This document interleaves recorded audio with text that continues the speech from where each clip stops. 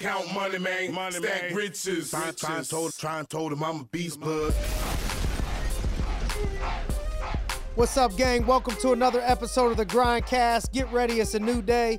We got a special guest in the house. We got the CEO of American Income Life, Stephen Greer. Mr. Greer in the house. Welcome to the GRINDcast studio again, Mr. Greer. Yeah, thank you. Glad to be back. Yeah. Hopped on the PJ, hopped on the private jet and came to Pittsburgh, the cold Pittsburgh, in the 70, not so 70-degree weather today to come visit us.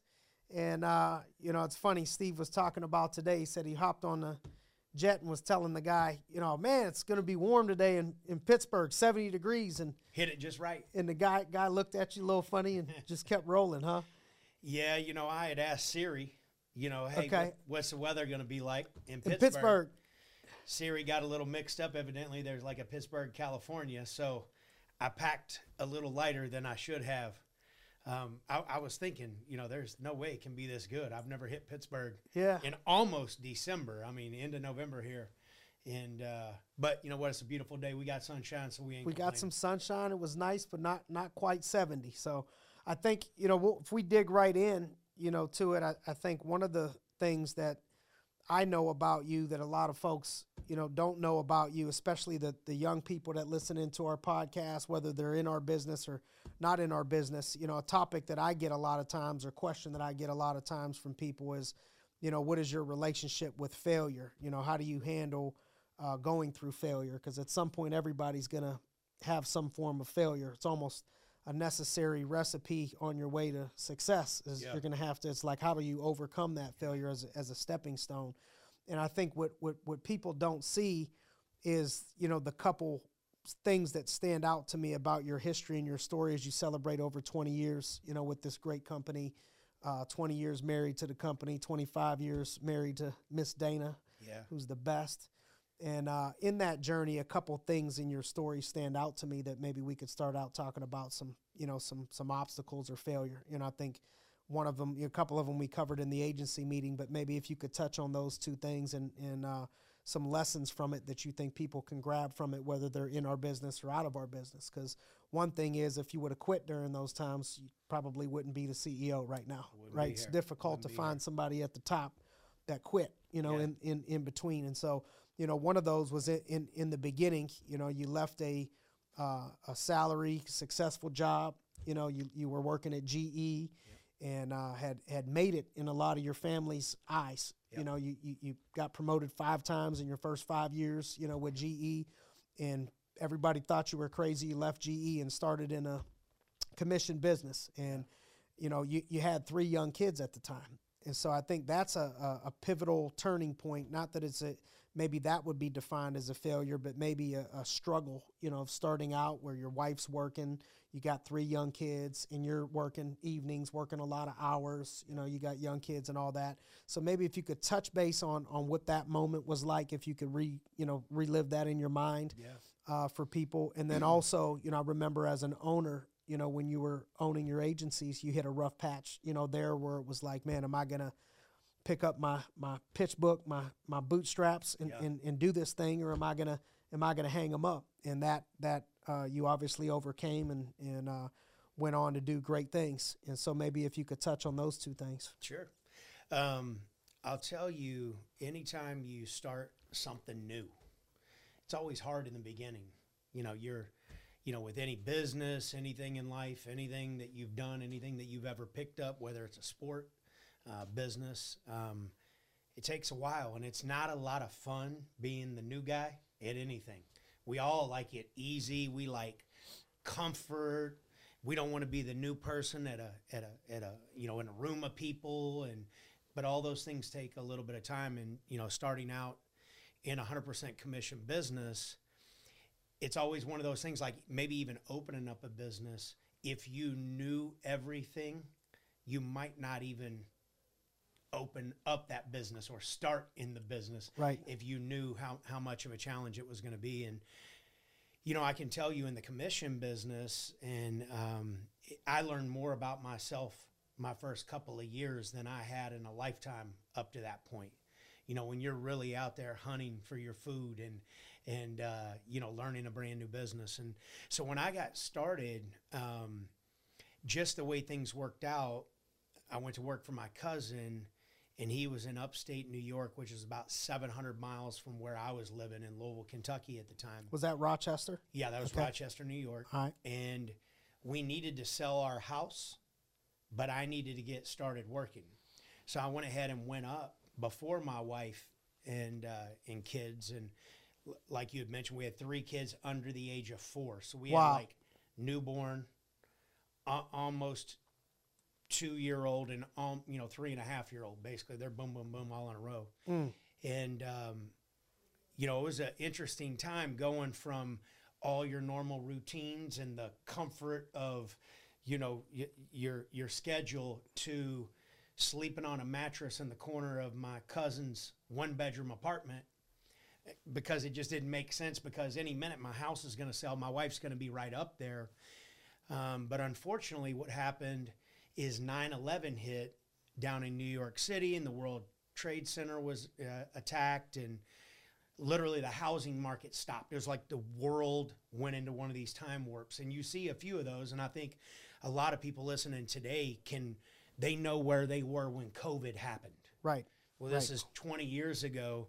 I started this new business, this brand new career, and out of nowhere, this thing happens, and literally the world stopped for a minute, which put us in a situation where for the next 10 months, I was in upstate New York. Wife and 3 kids are back in Kentucky. Wow. I've got to work to make money. And if I'm not working and I'm back at home in Kentucky, I'm not making money. We've got bills to pay. We got bills to pay in 2 places now, you know, because of, you know, and so it created some interesting times. And why I say I learned a lot about myself, I was sharing a story earlier with some of the guys, and I think a couple of people related to this, and so I'll share this because everybody looks at they always look at the end of the deal, but there's a weird time where, like, I would wake up, throw up, brush my teeth, and go to work and be the top person in the office. And I didn't even exactly know what was going on with me at the time. I'd never experienced anything like that in my life. And it was just weird times, but I didn't know anything else other than go to work. And I think it's kind of interesting because some people, even when something like that happens in life, you just naturally go the other way. You take the path of least resistance. Well, the great thing for me was I had a wife and 3 kids.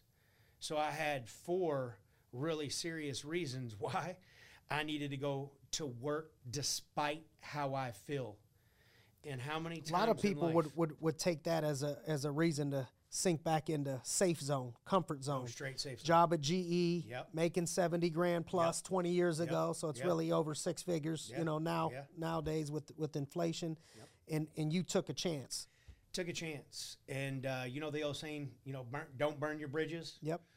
They were burnt. You know what I mean? There was no going back, and the reason why there was no going back is, you know, anytime at the time GE was the biggest company in the world, most admired company in the world.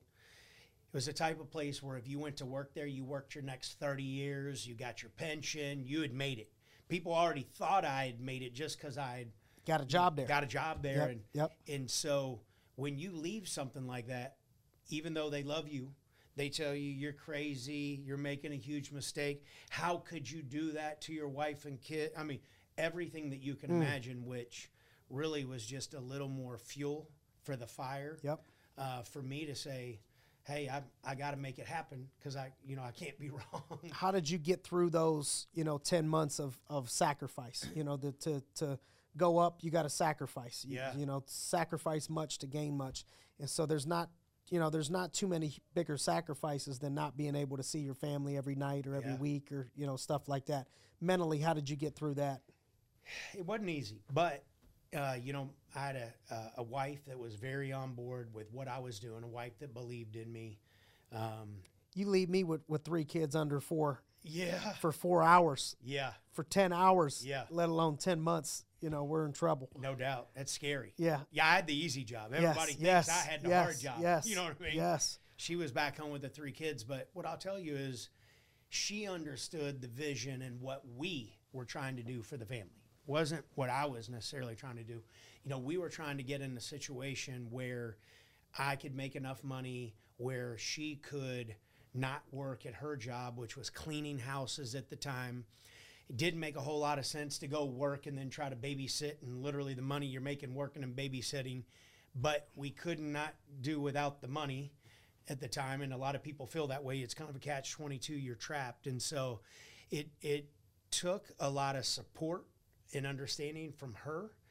But I think what a lot of people realize with anything that's hard or easy, it's just like, how do you eat an elephant? One bite at a time. You wake up every day, you go to work, you get a little bit closer to the goal. There were times where she would come up every 4 to 5 weeks, try to come up for a day or two.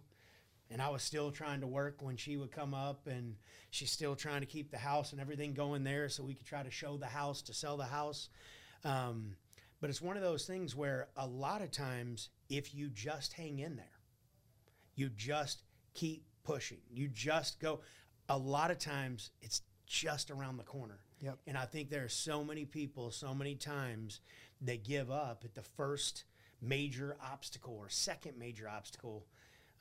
They don't realize that the majority of the people who have had any level of success in life, they've really just overcome a few more failures. They say that success is nothing more than a string of failures, putting them, you know, kind of putting them together. Yep. And I don't really, when I look at people in all different avenues, all different walks of life, they have sort of that similar story is, well, man, I just didn't quit. I kept going. And then all of a sudden you look up and things get a little bit easier. And they, you know, the sun's a little brighter. You can start to see the light. Well, it got a lot brighter, you know, because I know in a relatively quick period of time, you ended up being one of the top producers in the company, top producer in your office, top leader in your office, which at the time was pretty much the hottest agency out of all of the agencies in American Income Life at the time. You guys were the hottest, and you were the hottest in that agency. And there was a couple of you guys that were super hot. So you struck it, you know, big there pretty quickly. And after, you know, winning all the awards and all that, you end up being an agency owner. You know, I know the story. You picked up, moved from New York, moved to Houston, took one person, started all over again, built a successful operation, you know, again in Houston. And with that success, at one point you hit a rough patch. And you know, just for the sake of time, you know, we could say just things got rough, and it got to a point where you know, you went from not needing to sell to make a living, you know, and everything running smooth, to where you had to go back out there and make sales yourself and say, I'm not going to quit. I'm going to keep pushing through this. Tell us about that period of time. What was that like? What did you go through mentally? How would somebody dig out of that? Because so often you'll see people in our business, you know, whether they're owners or they're, you know, top leaders, you know, they'll hit a rough patch like that. And it's, you know, rather than going back out and doing it again, they say, I'm done, and they quit. You push through that. So, you know, two things. One, probably one of the biggest lessons I've ever learned in life, I learned out of that example. And I remember it was October. We had a huge month, and business was good. And I remember telling a very close friend of mine, man, like, I got this, can't get any better. I've never made this much money in a month. And I mean, my head was probably no telling how big it is. I'm just keeping it real. And 3-4 months later, I was literally almost back to the beginning. And that's kind of the short version there. But, you know, what I learned out of that was stay humble. You know, there was a critical thing. But, you know, there's that point, and we've all been there, where even though you don't want to go there, you start talking about or thinking about plan B, whatever that is. Hey, do I need to go back where I started, hit the reset button and build back up, take a step back, go from, you know, from the major leagues down to AAA ball, get my mojo back and go? And I mean, these things, I'm thinking these, and all of a sudden I started verbalizing some of these. And my wife said, well, Steve, if you're going to have to go back and kind of go to work, you know, back with your cousin, let's say, where you came from, you're going to have to rebuild a team all over again. You're going to have to get back out there and really do this. I was like, yeah. She goes, well, why would you do it for somebody else when you could do it for yourself? And it sort of hit me. You know, it's like one of those deals where, you know, they say that the only thing that rich people are afraid of is like losing their money. You know, that type of thing when you ain't got any is, you know, and so then they achieve a certain level of success and then they start fixating on, oh my gosh, if I ever had to go back, and, you know, that could probably be some sort of self-fulfilling prophecy. But when you realized what got you there, and if you're just willing to do that again, it's really not that big of a deal. Making that decision, and it doesn't matter what level of our business you're in, Simon.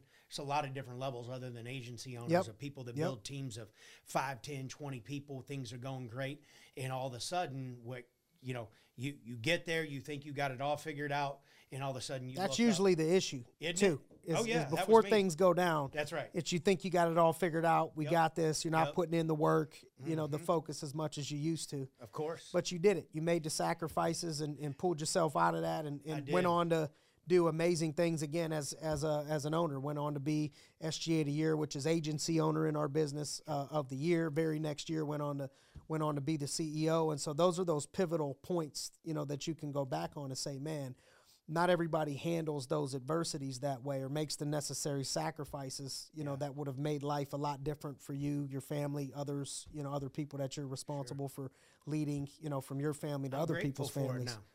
You know, you like a lot of people, it's, you know, it goes back to people love the story of, nobody wants to hear the story of a silver spoon. Somebody was handed everything to them and life was good and easy. We want to hear about the poor, the wretched. But when you're in it, that's right. When you're in it. Oh, no. Yeah, no. You don't want to hear that. You don't want to hear that. You're going to be thankful for this one day. This is going to be good for you. Yeah, nobody wants to hear that stuff. No. But it's the truth. Yeah. You know, I heard a guy ask, you know, a crowd of people. He said, man, if you could think of some of the hardest things that you've had to go through, that you've had to overcome, if you could erase that from your memory, would you? Yeah. No. And oftentimes it's no. Right? Because that's what makes you. It's what makes you. I agree. It's what prepares you for the battle. And sacrifices, making sacrifices is one of the things that it requires, you know, to play at the level you're playing at. What sacrifices would you say that people need to continue making, you know, as they're starting to climb, that some people that are successful continue making, other people stop making those sacrifices? Anything that stands out to you that people don't see? Like, what sacrifices do people need to make that people don't see? I think the biggest thing that I would say on that is you just have to understand, and I don't want to bust the bubble here, but you've always got to continue to sacrifice on some level. It's different, but it's always on some level. You know, when I got the call and the question to go to the home office and become the CEO of the company, I had a son that was a freshman in high school and a daughter that was a junior. And my wife was adamant. She was like, hey, our daughter's going to finish high school. I was, of course, you know, no big deal, I'll commute. But the challenge was with that is in those 2 years, her junior and senior year, then my son would go from his freshman and sophomore year to him his being junior a junior year. And when you got kids that are pretty good kids, so they're great kids, and you're just trying to kind of put a bow on it and wrap it up and get them on to college or the next level, you don't want to derail that. So it was easier for me to make the sacrifice to commute every week than it was to pull them out of their environment. So for the next 4 years. Houston to Dallas. Houston to Dallas, Monday through Friday. And so 4 years. 4 years. Sacrifice was really, really easy when we were young and we were working hard to pay off debt and get our first home and a new car and put a few dollars in the bank. But all of a sudden, when you've achieved a certain level of success, you're a little rusty at the sacrifice. And all of a sudden, you know, you're in a position where you're either going to make a sacrifice and do something for the greater good of everybody else, or you're going to stay in your comfort zone. And we all know that nothing great's going to happen. And so it's a big decision, not just a Steve decision, but for my wife, my kids as a whole, for us to have a conversation as a family. And the whole, I remember the whole family, you know, getting together like that, and the kids supporting it. Yep. You know, because if they all would have said no, you wouldn't have did it. But everybody getting together and supporting you on that is really cool and special. I think it really was a big lesson for the kids, because when we were kind of coming up, if you will, they were young. Yeah. And they don't remember. They don't remember. Everybody thinks the kids don't remember. You know, I always joke and say that I got the kids together and I said, "Hey, I'm sorry. You know, I missed some T-ball games. I missed some dance recitals. You know, Dad's sorry." And they said, "It's okay, Dad. We like being rich." For real. Joke. But, you know, in fact, they told me, "You can make it up to us for the rest of our lives." You know what I mean? Right. Truth is, they don't, you know, when they were young, they don't really remember what was going on. All they know is they had a great mom and dad, and you know what I mean? They don't. I think that's something we need to dig into. It's uncomfortable, you know, because I almost want to back off it because you can offend people. You know, saying, "Oh, wow, man, he missed his kid's T-ball game, or he missed a recital or something like that." And reality is, you don't want to miss anything. Right. But there's another reality of sacrifices need to be made, and you can't go too far, you know, to where you miss everything and you're not there as a father. For sure. Anybody that knows you, you know, I think that the first thing, if I were to explain you to somebody else, you know, is to understand they're going to meet somebody and get to know somebody that at the core of them is a great person and a great human being and a really good father and a really good husband. And, you know, a lot of the times when I get an opportunity to spend time with you, I pick your brain on those things, on marriage and family. You know, I pick your brain on how to, because your kids, the relationship you have with your children is something people need to understand how good it really is. I mean, you have such a great relationship with your family. It's something that I think everybody would aspire. You know, everybody wants to be a CEO, you know, but I think, man, everybody should really aspire to have the type of family life that you guys have been able to build, you and Dana. And part of that has been, you know, you heard Dana's sacrifice and support, your sacrifice and support. And some of those sacrifices were, you know, it's not being never there, you know, but it's the sacrifice of, man, during my son's high school years, you know, I was seeing him on the weekends and I wasn't there, you know, Monday through Friday all the time. Right. And in the beginning, when the kids were, you know, 2 years old, 3 years old, 4 years old, you know, young kids, you know, you're grinding, working a lot of hours, putting a lot of work in. And a lot of times those are some of the things that holds people up from greatness, from going to the next level if they're in those positions of well, I don't want to, you know, miss time with the 2-year-old, or I don't want to miss time with the 4-year-old. And it's not, man, let's not see them ever. Let's not spend any time with them ever. Let's use that as an excuse to be a deadbeat dad. Mm-hmm. But there are sacrifices that need to be made that if you do it the right way and you go back and ask your kids, you know, when they're 15 or when they're 20, you know, would you have rather, you know, me stayed home the whole time and us not be able to have the life? And you joke and say, "Oh no, we'd rather be rich. You could make it up to us for the rest of your life." You know, those are things I remember even on a small scale, you know, my mom and getting us the fight to get us off of welfare, to get us in a better area, in a better neighborhood. I remember crying and watching her go to work and work 2-3 jobs. And when I was 8 years old, you know, I would have told her, "Hey, look, I'd just rather stay broke. Let's stay in our $11,000 house, stay here and play video games with me. And let's just live in poverty because I want you here."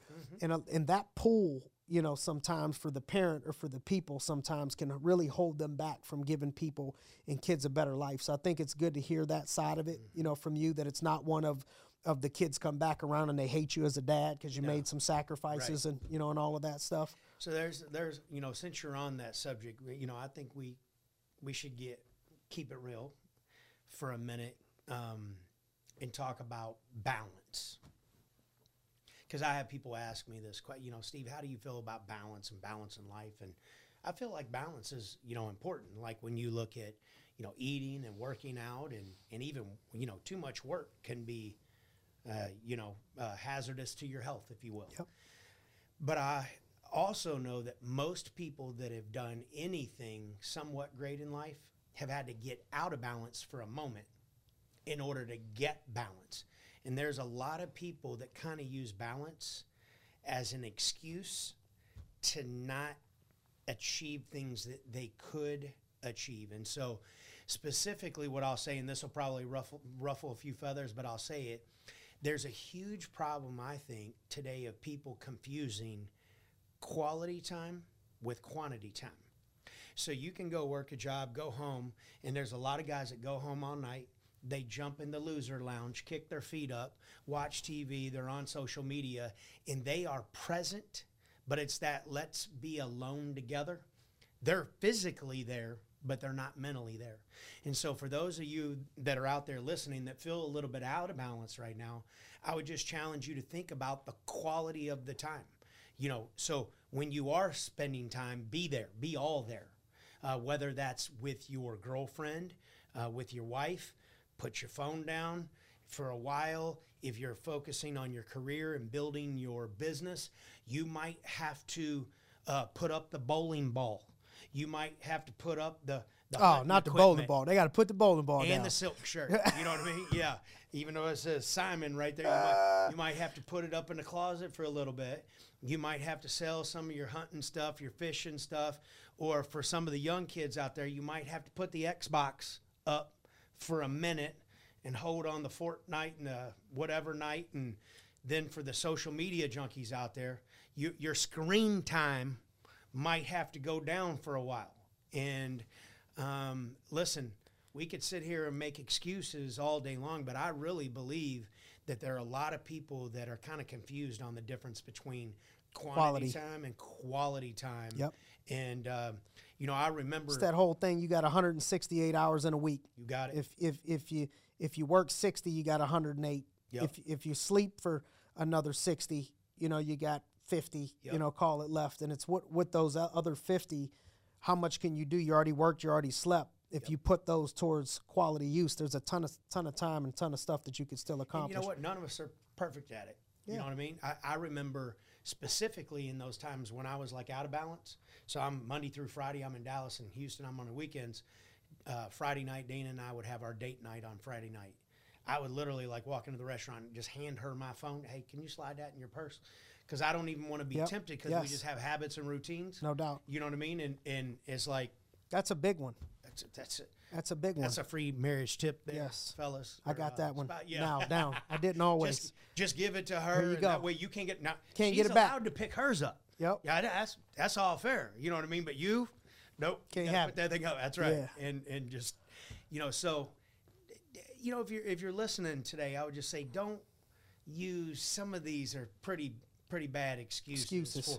And look, if you get out of balance for a little while, it's just like with anything. If you invest time, you get time. If you invest money, you get money. So you're gonna have to give Put up. the time in, you get a bunch of time back. You get that. Actually, that exponential imbalance temporarily is what gets you all the balance in the world if you use the time wisely Almost and build something. crazy the other way. So now that you're been the CEO for a while, how long we got now? Up I'm at wrapping up my 6 sixth full years? year at the home office, but 4 years as Flew CEO, by. 2 as the 6 president. years. Flew by.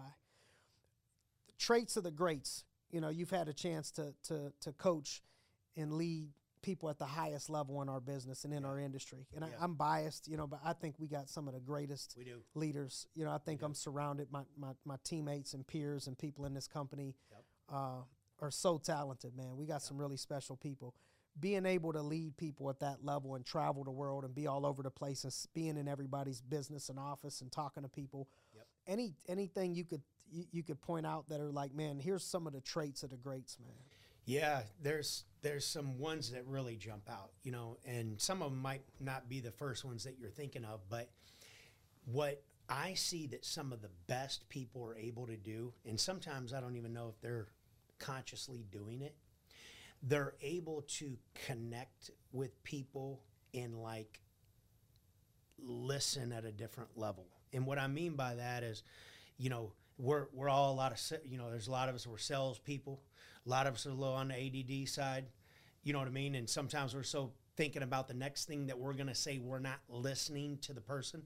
But the great people at American Income, the people that build bigger agencies, they're able to be just as good of a listener as they are at being a sort of a talker. And it's kind of interesting because specifically our business is a people business. Yeah.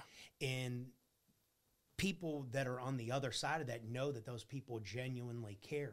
Yep. And they're really listening, not Yep. just hearing them. Yep. That's how. So that's one thing. But I do see that there's a certain and a level of charisma that people have. And early on, I thought they all had to be a certain type. But what I've realized is that charisma comes in many different shapes and sizes, and you can't really see what's on the inside of people. And so I've seen a lot of different styles and people that have had great levels of success in our business, and they have their own charisma and their own swag and their own way to do things, but it's kind of a different way of doing it for each one of those people. There's no doubt though, the probably the two biggest ones is like a relentless work ethic. They're just hard working people that they're not going to give up. They look at the business as not just a way to make money, but a way to have purpose with people. And our business is interesting because it's like a riddle you can never really solve. It's always changing and growing, and just when you think you got to figure it out. Like jiu-jitsu. Yes. Yeah. Yes, exactly. Just never, it's kind of like a marriage. Try to figure your wife out, you know what I mean, in a good way. Yep. Just when you think you got it figured out, you'll find out you don't, and so that keeps you coming back for more. And they rise to that challenge and occasion, so they have that work ethic. And then they have that relentless pursuit of, okay, well, I kind of figured this out. And I think you're definitely at this point in your career where you're like, man, this is something that really gave to me. And now you think it's like the best thing in the world, and you want to share it with a lot of other people. And so it's not about making money anymore. It's about purpose and making a difference in people's lives, making a difference in young people's lives and old people's lives. You just see all the benefits from it. And I would say those are some of the traits that I see over and over. One of the things I heard you bring up is this, it's kind of like a marriage. You can never quite always, figure it out. Yeah. And I think, being that you've had, 20 years plus in our business, 25 years plus in marriage, is there any similarities, anything that you could pull out of those two things that you could pull out and take from those to learn about each other? Yeah, I kind of in this part, this is just my opinion. That'd be an important thing to say on the podcast. Yep. In my experience, Okay. I ain't writing no books on marriage or nothing. So, I think one of the things that a lot of young people think is that marriage is a feeling, and it's not. It's a commitment. And so just like with any new relationship, everybody's all tingly-toed and, bright-eyed. And then with any relationship, and that's how you are in business, you're excited. Okay, you get started and you're excited. But then all of a sudden the newness wears off. Maybe you've been around for a year or two, and maybe your toes ain't exactly tingling anymore. But it's the commitment to the person and to the marriage and to the business that you made to be there for a long time. And so obviously that takes two people, and you can't do anything if the other person doesn't reciprocate that and feel the same way. But what I've always thought about and never done a good enough job at, whether it's business or marriage, is it's not what the other person can do for you. It's what you can do for the other person or for the business. And if you sort of have that mindset, like a lot of people say, oh, I'm in this business so that I can get money out of it. I'm in this relationship so that I can have whatever. When you take that opposite approach of what can I do for my spouse? What can I do for this business, for these people? If I help enough people get what they want in return, you get what you want. It's the same thing with a marriage. And it's a challenge because we're all human. We're all, we have the, kind of a selfish nature and that type of thing. It's very normal. But there's some very interesting parallels, which is this: when it's tough, when it's not easy, are you still committed to what you started? Are you still going to do what you said you're going to, for better or for worse? Yeah. That type of thing. I feel very blessed that I found an amazing best friend and partner in life and wife in life that felt that same way. And how often, in 25 years, did you maybe have a rough week or a rough month in marriage, and then out the other end comes greatness? I tell you we're what, great. Yeah. And business is that way. I wish so many people, whether it's business or marriage, you can look at, now over 25 years and 20 years in business, you can look back now And Steve Jobs had a quote where he said, you can never connect the dots looking forward. You can only connect them looking backwards. Right now, you look back and you see those people that maybe they were struggling, whatever. Maybe it's that 7-year itch or something that people talk about. You look back and say, man, like Dana told me, there were times I left you. You know what I mean? I just didn't tell you. You know what I mean? Yeah. And, I mean, that's just part of the deal. And there's times in business where you're like, I might have quit. I just didn't tell my manager mentally, but I kept going. And now you look back and what's really neat is being 25 years down the road in a marriage now, it's the best it's ever been. They're the good. I mean, we made it through the hard time. She's got me trained now. It's a lot easier since she got me trained up. But now it's so much easier. And you go, man, I wish for some other people that they could make it through some of those things and stay committed to the process, just like in business. You know, you can remember, I mean, you've got a great story in business, and it wasn't all up and away. You got some heartbreaks and, you know, some people that quit on you. And so, you know, just things that happen in business. That's every person who's ever owned a business or multiple businesses. I mean, can you imagine all the people in the last 18 months that had a business and you know, a global pandemic hits and they've got their life savings invested in those businesses in just in a snap. Yeah. You know, that entrepreneurial spirit doesn't die though. Those people will make it back. They'll come back. They'll come back. No doubt. They'll come back. No doubt. Speaking of staying in the line with the marriage thing, how important do you think it is for somebody to have a supportive spouse when it comes to doing business, being an entrepreneur, especially in our business? So, you know, there's a great saying that Fred Hedaya always says, and it's try to do it in his accent for me. Yeah, do it one time in his accent for me. Yeah, and I can't do his Boston accent, but he says your wife will be either on your side or on your back. Yeah. Okay. Yes. And that whether that's wife, spouse, whether it's man, woman, whoever we're talking to today, man, you know, you got to have your partner supportive of you and supportive of what you're trying to do for you and your family. And, you know, I was always very blessed to have a wife that was always in my corner. And I'm sure there were probably times where she was wondering what was going on, but she was always so supportive. And you know, I would tell you business and life in general is tough enough by itself, having somebody else sort of tearing you down and not building you up. And you got to reciprocate that for your partner as well. I think that's kind of important because if you're not working with your spouse or partner or whatever and making decisions for the family, that's where some of that disconnect can come from. If everybody knows what we're working towards and how long, where I see a lot of guys get in trouble, they're like, okay, I'm going to work real hard, but they don't know how to separate some of the old stuff that they used to do that you can't really do anymore. We touched on that a little bit earlier. It was like, I used to do this stuff. Well, right now, if you're going to work this hard and get out of balance, you got to give up the bowling. God, you got to give up the bowling, the man. extracurricular things for a minute, and for a moment. It's hard when you got a reputation at the bowling alley. You know what I mean? Like people know who you are. Yeah.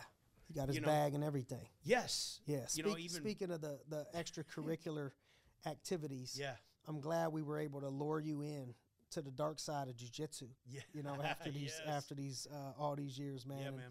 I love that about you. You know, at 49 years young, you know, still pushing yourself and challenging yourself in your jiu-jitsu journey. You know, tell us about how that all started and how everything's going, you know, right now with you, with how you loving jiu-jitsu. I think once I just learned that I'm not going to be an Olympic athlete. You know what I mean? I'm not training for UFC.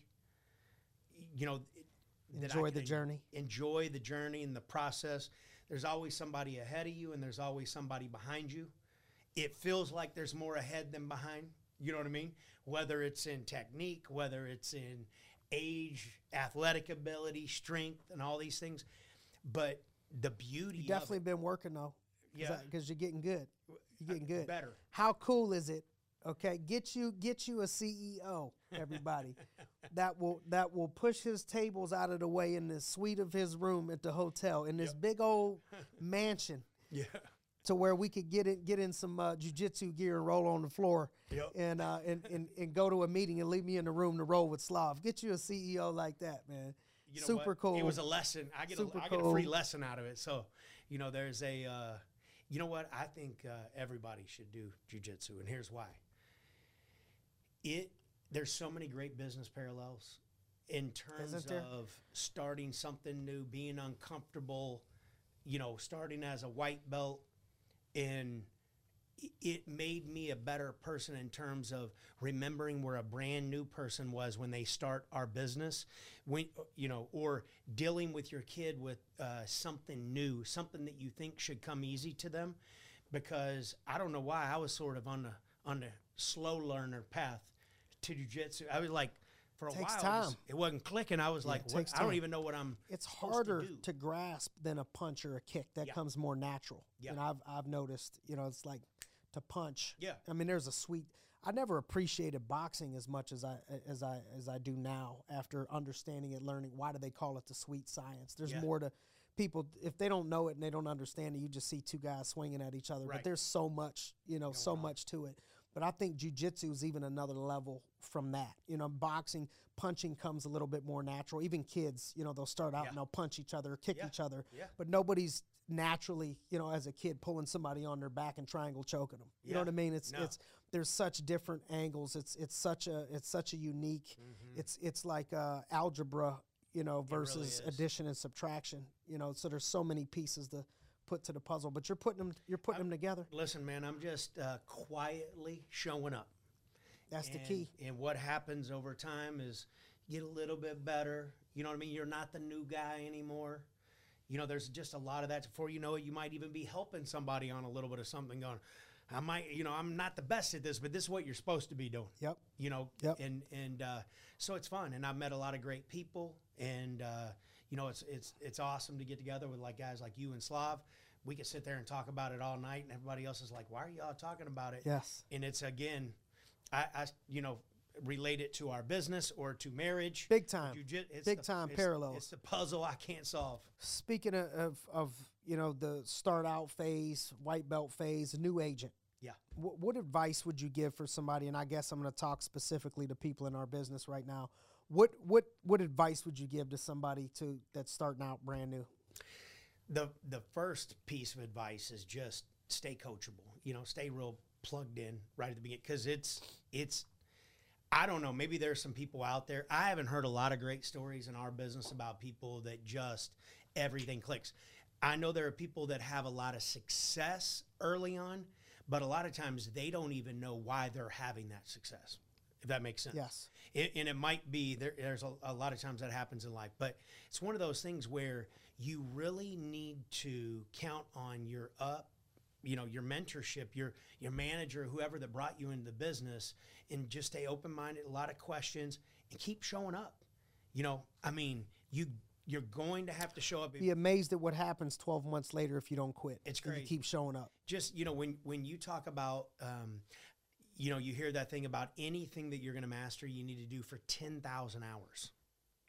So if, in our example, a presentation maybe only took 30 minutes on Zoom, meeting with a client, you're going to have to do 20,000 of those to master that craft. If you did 10 a week, that's only 500 a year. Mm-hmm. So it takes, you know what I mean? And it's a lot like jiu-jitsu when you're only going a couple times a week for a few hours. It's hard to get good quick. So give yourself a little bit of a break. Utilize the people that have gone before you, the experience of the people that have gone before you, especially in your first 100 presentations. Think about that, your first 100. 10 a week for the first 10 weeks. There's a lot of people that say stuff like, I'm not that good at this. No doubt. And I didn't start out exactly on like fire. Everybody just starts out and they're picking up a basketball and they turn into LeBron James. Come on. Nobody's good as soon as they start. Yeah, it doesn't happen. Then all of a sudden, later on, you're teaching people how to do it, and they're going, oh, he's a natural. I've had people say that. Well, I can see how. Listen, my background was in finance and accounting when I got started. What they do, they count other people's money. You know what I mean? Yeah. They don't deal with people. They're not in sales. They don't do presentations. I've had people say, oh, well, you're a great speaker. How do you get up in front of whatever, 1,000, 2,000 people and talk like that. Well, it started by talking to 2 people a few hundred times. And then all of a sudden you're talking to a small group of 4 or 5 people. And before it just kind of happens, along the way. And so I think people got to realize that. And I think, they'll say, well, it's easy for you to say that now. Well, listen, all I did was got started and didn't quit. No I'm doubt. only here because I just got started a little bit before you. You know what I mean? And I'll never forget. I remember one of my jiu-jitsu coaches saying all a black belt is a white belt that never quit. Same thing. So true. Same thing. So true. Managers, new leaders. Yeah. Advice to a new manager. They're just getting promoted, just getting started managing people, leading people. Yeah. So for some reason, when people transition in our business from producing to leadership, they forgot the things that got them there. And so our business is it's caught, not taught. So it's like parenting. Everybody wants to tell their kids your kids are, I promise you, they're going to do what you all do. If you're a smoker and you're going, don't smoke, you know what I mean? Your kids are going to be smokers. If you have bad eating habits, your kids are going to have, if you have good eating habits, it all works, the same way. And new agents are a lot like your kids are going to do, about 80% of what you do wrong, about 20% of what you do right. So just understand early on, they're going to catch a lot of this from you. So you need to be still producing at a high level and have it. They need to see your work ethics. They need to see how much work you put in on the phones. But most importantly, they need to know that sacrifice is worth the reward in the end. So you got to cast that vision. You got to cast of that why vision. we're doing what we're doing. Why are we doing all this work? It. Because you got to connect the dots for them because they can't see it in the beginning. We're doing all this because 1 year from today, this is what it's going to look like. And you're constantly, reminding them what's in it for them. They're already looking at you, and you might only be here for 3 months, 5 months, and they're going, wow, he's amazing. He must be a natural. They don't know how you were 3 months ago. And so it's one of those things where the biggest thing I could tell a new manager is, you need to set a good pace, but and show them that work ethic, but they need to know what's in it for them all the time, every day, casting that vision, keeping it out in front of them, like saying, I can teach you, I'll help you, I'll be there for you, and really be there for them. Caring. Simple. The whole thing of people don't care how much you know till they know how much you care. You got it. And being patient with people. Yep. Not everybody's going to grab it as fast as you. I didn't grab it super fast. Yeah. I mean, I wasn't the worst in the world, but, they talk about industry averages about 1 to 3. I was maybe early on for a while, 1 out of 4, but I outworked everybody. And then I got to about a 1 out of 3. Things started going a little bit better, and then later on about 2 out of 3. But, I didn't like you. You could make Hall of Fame batting 300 in Major League Baseball. Yep. I love that, yep. right? Yep. Hall of Fame, just hitting 1 out of 3. Well, guess what? You can do the same thing in our business. Yes. Hall of Fame. Stay in the game. Speaking of the Hall of Fame, you're going down in the Hall of Fame, my brother. You've just been amazing to all of us, in this company, the things you've done, the way you've led with your heart, just in the short 4 years, as a CEO, 6 years with the company, man. It's the trust level, I think, in our company, while it's never going to be, perfect in the beginning, is just the trust level, I think, is at an all-time high. In the 20 years that I've been here, people know you care about them. People trust you. There's no doubt, you're a Hall of Fame dad, husband, business person, friend, everything. And what do you see, for us, for you? What's the vision, 5 years from today, kind of what's next? So we talk about it, big company can make a big difference. We're not just looking to hit a sales number. Our company really is special in that, we've got a lot going on where we can give back into the communities that we serve. We've got things going on at a corporate level. The things you guys are doing on a local level are amazing. The things that we all get together and collaborate on, we've got a lot of stuff going on, and it's probably one of the things that I'm most proud of in our business. But I know the bigger we get, the more impact we can make. And so, it's kind of interesting. I don't get people that ask this question a whole lot, but, I've been up at the home office. We're wrapping up, year number 6. And when I came at the end of 15, early 16, we had done about $200 million as a company. And this year we'll end up close to $300 million. And so we've had about a 50% 50%. increase, right? Yep. And so in my mind, I kind of do the math like this. You know, if over the next 5 years we could do another 50%, we'd be at 450-ish right there, take 300 in half. And then if we took that and did it again, all of a sudden we're that 750, you know, right in that range. And so it kind of lines up. I feel like our responsibility in leadership is growth, because everybody wants to be part of something that's going somewhere. So we've got to stretch ourselves every day to grow. But it really just kind of lines out good for me mentally at 49, you know, to go, man, let's hit this thing really, really hard. If I think we can do some amazing things. You know, the vision is $1 billion. No doubt. And when you look at the number of families we're protecting a month right now, somewhere between 55, 60,000 new families are getting protected every month. I'm proud of that. Me too. But if we were doing thing. we were doing $1 billion, we'd be doing 4 times that. Yeah. You know, if we're giving away millions of dollars. Something crazy people don't realize is we have the most globe. Yeah. Has the most policy holders of any insurance company in the country. Any life insurance company, right? Yeah. Any life insurance Over company. 16 million policy holders. Unbelievable. So that's like the really cool lives impacted. Yeah. Yeah. I mean, we pay out globe billions of dollars in claims. American Income, we're paying out over $70 million a quarter right now. There's just so many awesome things there. So it's really neat that what we do makes such a big impact on the families. You know, we're all blessed just from the business in general and the impact it's made on us. But to know, like, there's a lot of things in life you could go sell, if you will. You sell a car and they just call you because it broke down. You know, they're not happy. Ours is that type of product where later on down the road, you know, they're like, wow, man, I'm really glad that person took on that time day. out of their day. Yeah. If you do it long enough, you know, you'll have friends, family members that, you know, that get influenced or touched, you know, by that. And Sure. in my 16 years, I've had friends of mine, young, you know, my age already. I've had people take advantage of those products, and it makes it even more real when it's your own family, your own friends, and all of that stuff. So, but thank you. Thanks for joining us on the GRINDcast. Thanks for having me. all of your sacrifice and service to the company. Thank you for everything that you've done for all of us in and out of business. Thanks for helping us. You know, leadership is caught, not taught. You know, as you say, thanks for allowing us to catch fire. You know, not everybody has an opportunity to have a CEO or have leadership that, you know, all things, you know, not that anybody's perfect. You're not perfect. I'm not perfect. Not every moment is perfect if you catch us on our worst day.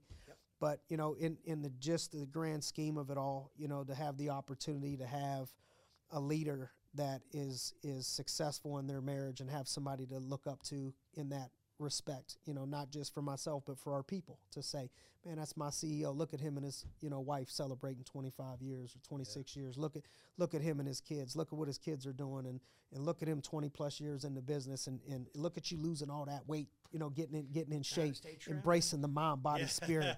And but thank you for leading by example, man, in so many different areas. I know it comes with to whom much is given, much is required. A lot of pressure, you know, to know that everybody's life, so many lives are in your hands, man, and we're all grateful for you. I know I speak on behalf of everybody when I say that. Before you check out, let me just tell you thank you. What you do as a person, what you do for this agency, what you do for the company.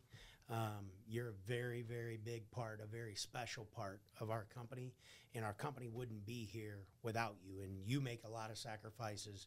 You've come like you went from asking questions about marriage to, you know, help and give out some advice to some people. And I know, like, it's not always perfect and everything all the time, but just watching you grow up as a man, as a husband, and how you've been with your kids. You know, I remember being a little bit younger and hearing people say stuff like that about other people, and it made me want to work real hard to one day have people, you know, not that anybody's perfect, but to speak about me that way.